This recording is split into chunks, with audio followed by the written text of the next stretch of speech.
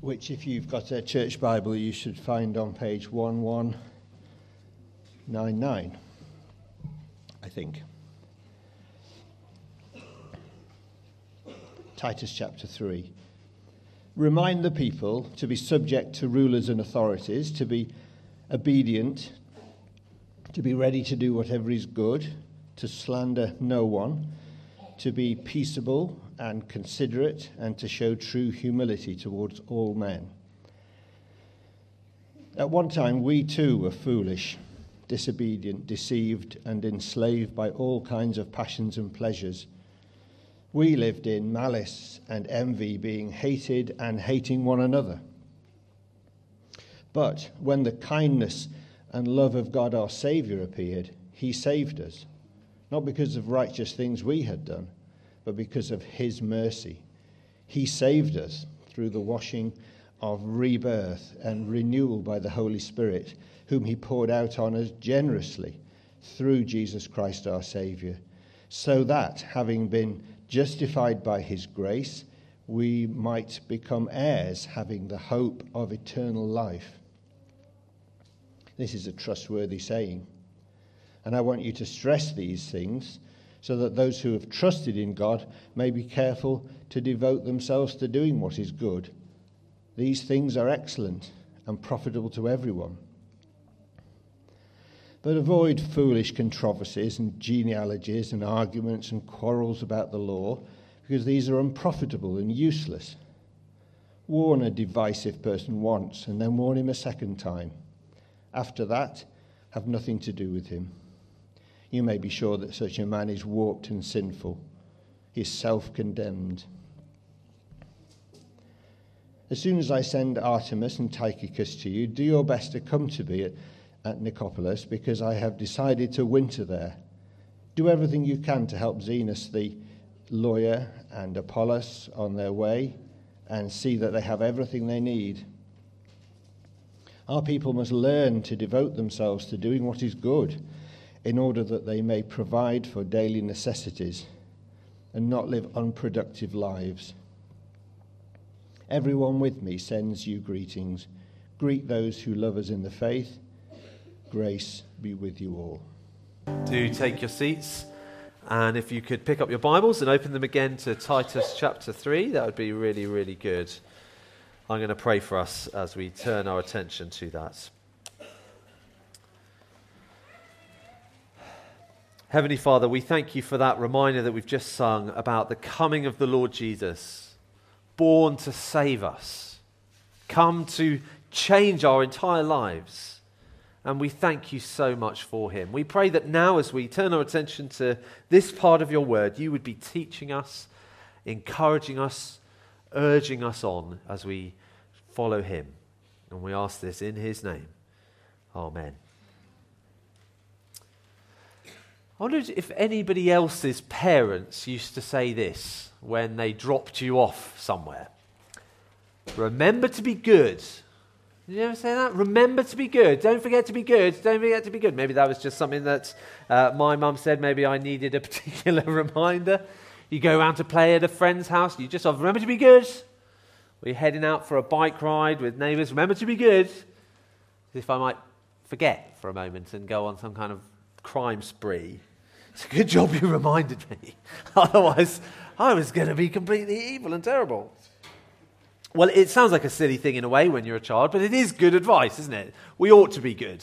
We ought to be good. We ought to remember to be good. And we do need reminding of that. And chapter 3 of Titus begins just like that. Titus is told to remind the people to be subject to rulers and authorities, to be obedient, to be ready to do whatever is good, and lots more besides. Titus is told part of his job is to say, remember to be good.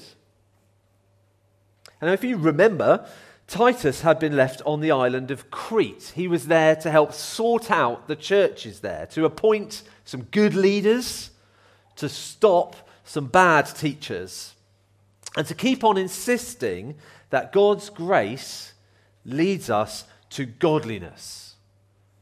And this letter from the Apostle Paul is encouraging Titus to do that, to be reminding them of that, reminding them of the implications of the gospel. There were plenty of people in Crete saying it didn't matter how you lived. There's no need to be good. And as sinful people, we often want that to be true, don't we? We conveniently forget what the Bible teaches about goodness. We need people like Titus. We need one another to keep saying to us, remember to be good. And this morning, I pray, will be that kind of reminder to us. As we've seen throughout this letter, being good doesn't just happen. We are naturally not good. We are naturally bad. And we'll only be good when we actually remember how God has been good to us.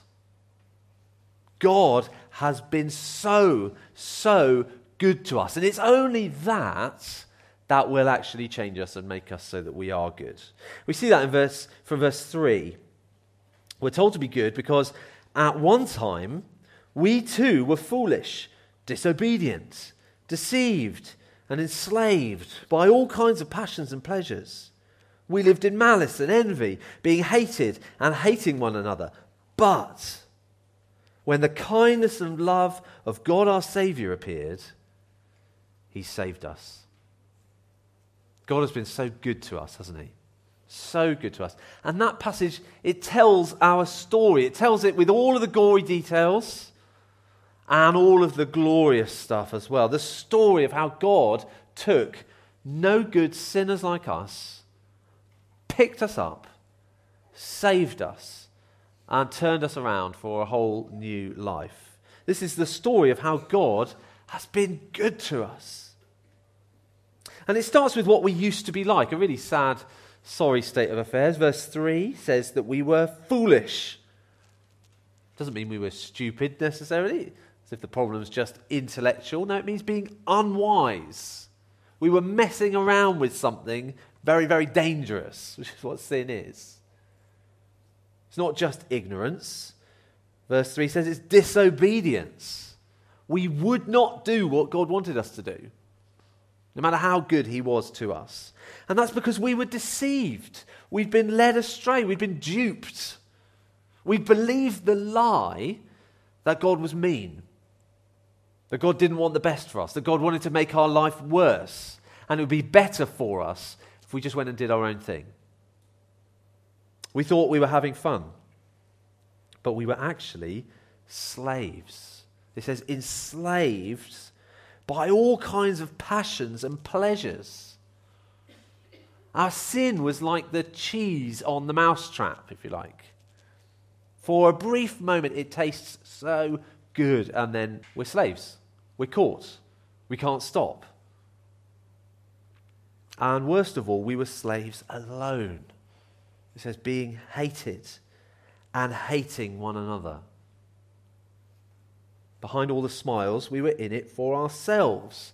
We were using our friends. We were seething at our enemies. And they were the same with us. You go to a school playground, this is what you will see.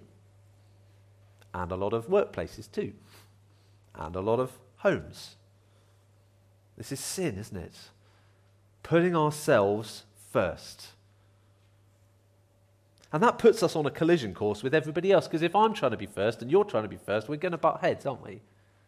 Of course we're going to be hating and being hated. It's a big competition. Who's going to be God? And that's why, most of all, it puts us on a collision course with God, the only one who actually is. And we're told this is what we were like. You might not look at that and go, oh boy, yeah, that was me. But we're told that is what we were like once upon a time. Tangled up in hatred and slavery and sin. We were in a complete mess. But, verse 4 is so good, isn't it? But, when the kindness and love of God our Saviour appeared, He saved us. God has been so good to us, hasn't He? This is one of the reasons we celebrate Christmas, isn't it? This is when we're celebrating the moment when the kindness and love of God our Saviour appeared, when He came into history. How good He's been to us, that He didn't leave us in our misery. That he didn't punish us as we deserved. Instead, he was kind. He loved us. He saved us. Hallelujah. And verse 5 makes it crystal clear why he saved us, not because of righteous things we had done, in case there were any doubt, but because of his mercy. We weren't saved because of how nice we were. God didn't look at us and see potential. He saw us as his deliberate enemies, and he still loved us. He still loved us. That is all over these verses, isn't it? Verse 4 talks about his kindness, his love. Verse 5 talks about his mercy. Verse 7, grace. All of these things have nothing to do with us, are they? They're entirely because God is good. God has been good to us. Don't forget that. He should destroy me, but he loves me. And so he saves me.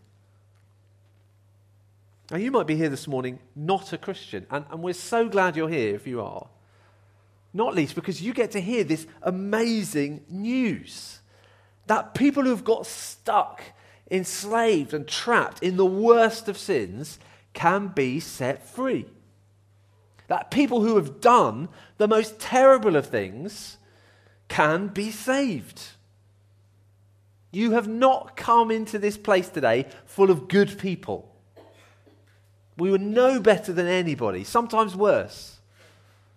But despite ourselves, right in the middle of our rebellion and our sin, God loved us. God was kind to us. God rescued us. And he can do the same for you. Just put your trust in Jesus today. Turn away from those sins and you can be forgiven. Would you do that today? We would love to talk to you more about that if you want to find out more, because there is so much to discover about how good God has been to us. And this isn't even finished yet. Have a look from verse 7. It talks about him justifying us by his grace. That means that right now we receive the not guilty verdict. We get that verdict now, ahead of Judgment Day, not guilty. Even though we just read we were guilty. We were terribly, terribly guilty, but Jesus has been judged in our place so we can be declared innocent. It's fantastic. And then it says, having had that happen, having been justified by his grace, we might become heirs.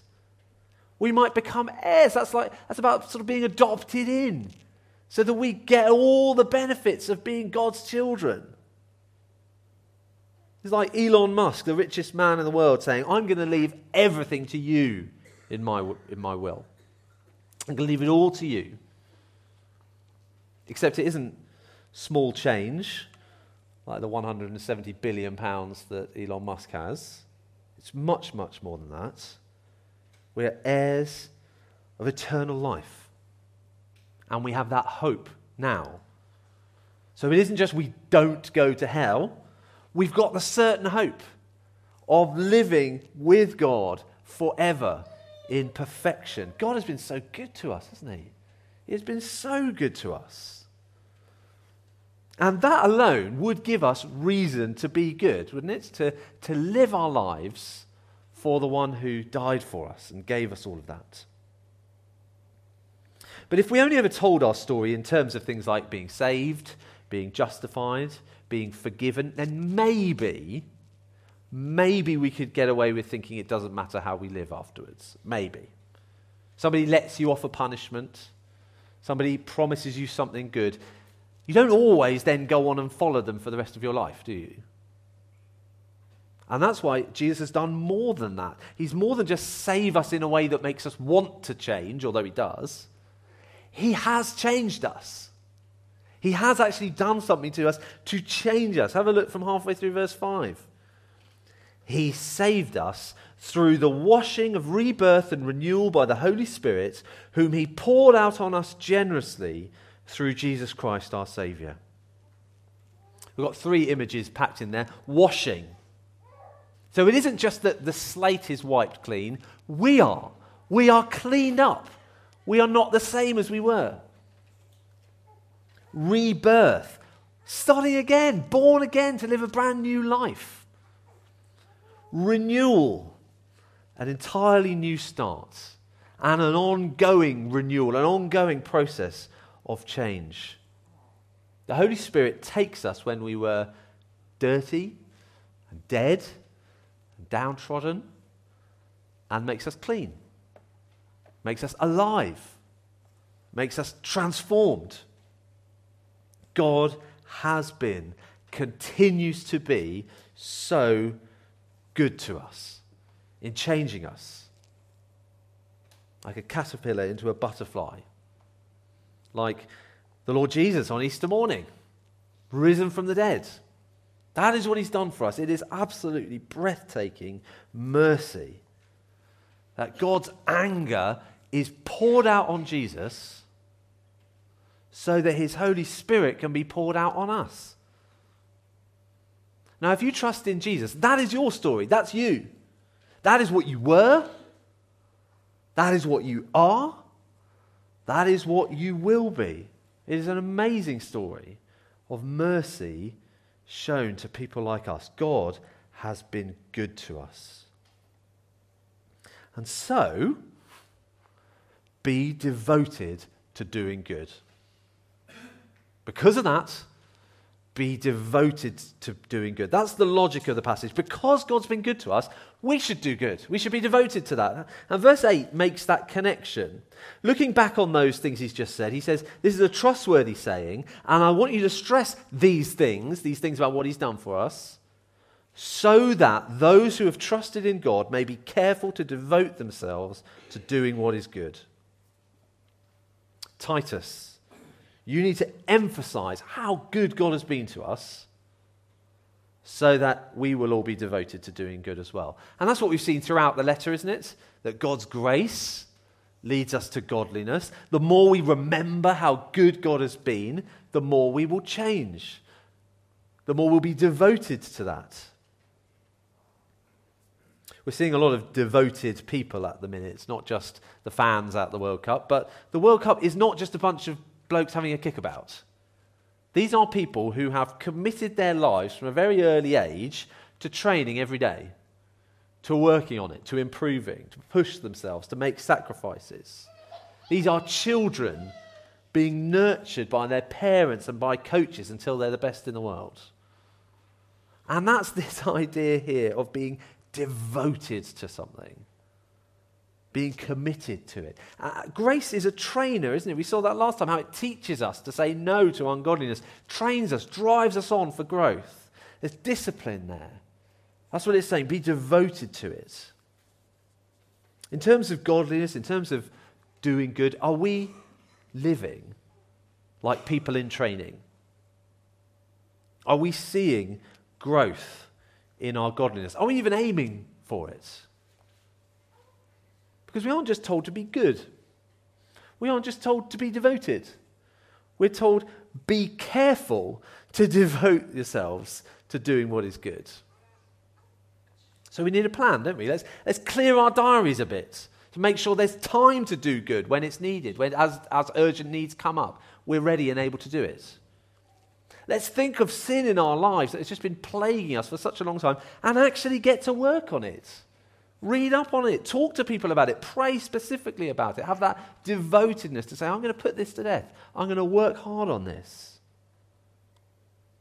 And if you're not sure where to start, let's look at verse 1 and 2. Having targeted various different groups last week, if you remember, speaking to older men, younger men, he's now addressing everybody. Verse 1 and 2. Remind the people to be subject to rulers and authorities, to be obedient, to be ready to do whatever is good, to slander no one, to be peaceable and considerate, and always to be gentle towards everyone. There's plenty in there to be getting on with, isn't there? In the verse just before this, at the end of chapter 2, Titus has been told to encourage and rebuke with all authority. So when in the next verse it says, remind people to be submitting to authorities, that no doubt starts with submitting to that authority within the church, listening to, following those elders that we were told about in chapter 1, the people who are going to teach you the right stuff. But it doesn't end there. This is authorities in general, most likely civil government, those in charge, those people who are very hard to respect often. But remember our story, that's what we're being told. Remember, we were out of control, weren't we? We were out of control until God's grace brought us back under his loving authority. And he calls us now to stop kicking against it whenever anyone tells us what to do. We so often do that. Anybody dares to tell me to do something I wasn't already planning to do. We just kick against it. They say, no, that's not what we're like anymore. That's not what we're like anymore. To be obedient to those authorities, as long as being obedient to them doesn't lead us to be disobedient to God. Just those little things, keeping the speed limit, paying our taxes, obeying the law. They're such small things, really, but they are small ways of being ready to do whatever is good. Those small ways of telling that story, saying, I'm not an out-of-control person anymore. I don't like paying that. I don't like doing that. But at the end of the day, I'm not in charge of the universe anymore. I never really was. But now I know I'm not. So I'm going to live under other people's authority, and that's fine, because I'm not the boss. We don't just stumble into this. We need to be ready for it. We need to seek it out. We need to have our eyes open for needs that we can meet, for people that we can serve, for crooked things we can straighten out. Verse 2 focuses on our relationships, how we treat other people, how we talk to them, how we talk about them. It's the opposite of being hated and hating one another, isn't it? Instead, slander no one. Slander no one. It's the old thing of if you haven't got anything nice to say, don't say anything. Those snipey little comments, putting people down, speaking ill of those who aren't there to defend themselves. We shouldn't talk like that. We shouldn't talk like that. It just leads to conflict, doesn't it? When instead we're supposed to be peaceable, considerate of other people's weaknesses, considerate of everything else other people have going on. Obviously, people need to be considerate of me if they knew what I was going through, but I don't need to be considerate of them. They should know better. No, we're considerate with one another. We're not demanding. We're not giving off the air of being constantly annoyed and disappointed. We're looking for the best in people. We're trying not to be offended. We're willing to overlook an insult, whether an actual insult or just an imagined insult. Christians should be peaceable. We should be peacemakers. We're not starting fires. We're not stirring things up. So it's worth asking us, when something happens, are we calm? Or are we spoiling for a fight? When somebody says something that we don't like, are we quick to go, well, fine then, and defend? Or are we looking to de-escalate it? This is a real challenge, isn't it? Always be gentle towards everyone. Always for everyone. But if you knew my children, but if you'd seen those people at work, or my brother or my neighbour or that idiot in front of us in the traffic, always be gentle with everyone. Which is such a challenge. Is that your last 24 hours, do you think? Even when we need to disagree with people, or as Titus is going to do, rebuke certain people. In the heat of the moment with those things slip out, don't they? They slip out, and then we excuse ourselves because I was a bit flustered. I was taken by surprise. I lashed out without thinking, but that's not really me. But if that is our reaction when something just happens, that makes it worse, doesn't it? C.S. Lewis puts it like this. Surely what a man does when he's taken off his guard is the best evidence for what sort of a man he is. If there are rats in a cellar, you're most likely to see them if you go in very suddenly. But the suddenness does not create the rats, it only prevents them from hiding. Apparently, the rats of resentment and vindictiveness are always there in the cellar of my soul. That's a challenge, isn't it? That when something suddenly rushes in on us, It's like we've stuck the light on in the cellar and suddenly the rats come scurrying around. You can't go, oh, I'm terribly sorry, I don't know what that was about. No, that was revealing something that we need to change. I have got rats in my soul, apparently. I really, really need Jesus. I really, really need the Holy Spirit's work in my life. Because if all we had was remember to be good, well, forget it. We can't just do that. The only way we're going to be good is remembering that God has been good to us. That whatever sins we're thinking of, he can help us. We can stop criticizing people all the time because the gospel humbles us. We can be peacemakers because Jesus has made peace with us. We can get our temper under control because God is no longer angry with us. We can love the unlovely because we've been loved. We absolutely can change because God is at work changing us. And so we need to be devoted to doing good.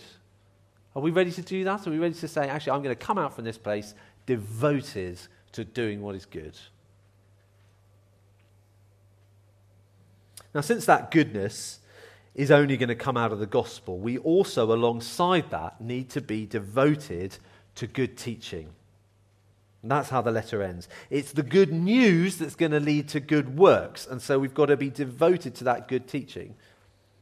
If you remember in Crete, they had a lot of bad teachers, a lot of people excusing sinful behavior.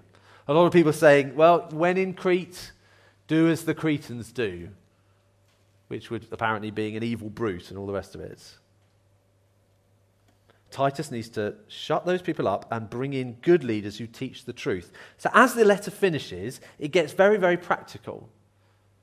Not just being devoted to good teaching in theory, but working that out in practice. So first of all, we're told things to avoid, verse 9. Avoid foolish controversies and genealogies and arguments and quarrels about the law, because these are unprofitable and useless. Stay off Twitter, in other words. No, it's not as simple as that, is it? It's not quite as simple as that, but it is saying just watch out for that, just desire for just a fight, for an argument, for slinging things. Watch out for teaching which focuses on controversial things all the time. For preachers, for teachers, for small group leaders, for writers of books, who always seem to be focusing on very, very minor things. Splitting hairs over stuff that's not central. Even though they will obviously tell you, no, this is actually very, very, very important. It's not though, is it? Getting bogged down in little quarrels and arguments and falling out all the time. It doesn't help anybody. It's distracting from the gospel. It's destructive. Don't listen to it, don't read it, don't watch it, don't go to it. Avoid it like the plague. Paul tells Titus what to do with people who are like that. Verse 10 and 11, warn a divisive person once, and then warn them a second time. After that, have nothing to do with them. You may be sure that such people are warped and sinful. They are self-condemned.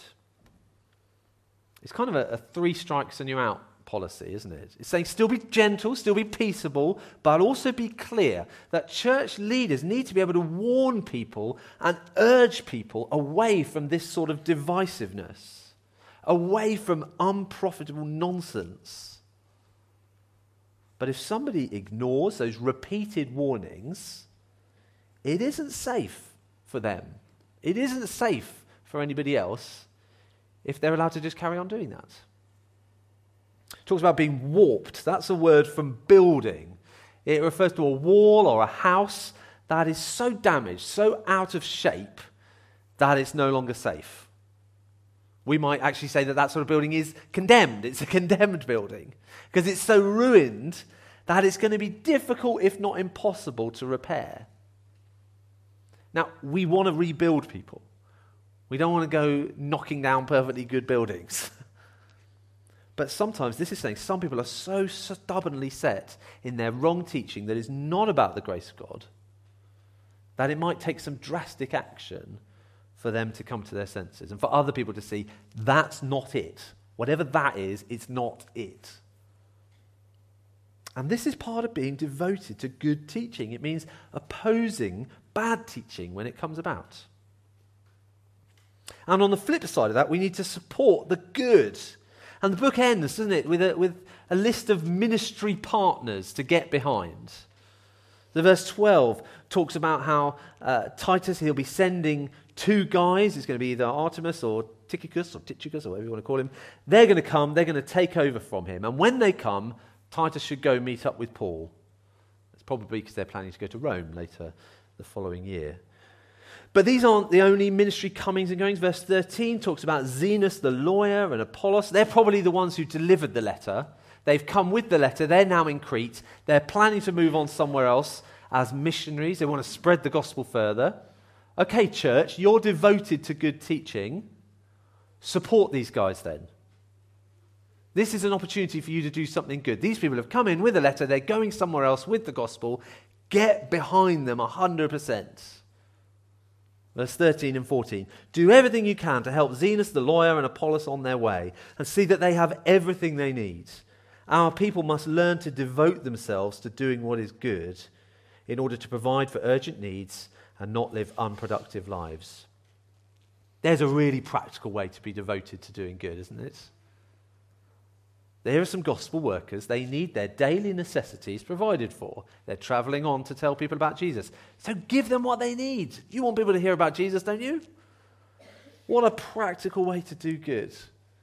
And genuinely, completely by coincidence, this week, we've got a collection for Steve Jones and his gospel work around Shropshire. That would be a great way, wouldn't it, for us to say, yeah, we are behind good teaching. We want to see the gospel spread. Let's do everything we can practically to help him on his way, to see that he's got everything he needs. He hasn't asked me to say that, by the way. He's probably turning red now. But it's the thing, that not just Steve, all our other mission partners as well. And giving to support the work here in Wem as well. Being devoted to good teaching for the gospel that's going to change people's lives is more than just saying, oh, I enjoy good sermons. It means we practically support the work of those good teachers. We practically avoid the bad. So are we devoted to good teaching? Are we devoted to doing good? Because that's what we've been saved for. That's what we've been saved for. It all flows out of how good God has been to us. And so if you remember nothing else from this series we've had over the last 3 weeks, remember it's this: grace leads to godliness. God's goodness to us that we don't deserve, that completely changes our lives. Let's pray. Heavenly Father, you've been so good to us.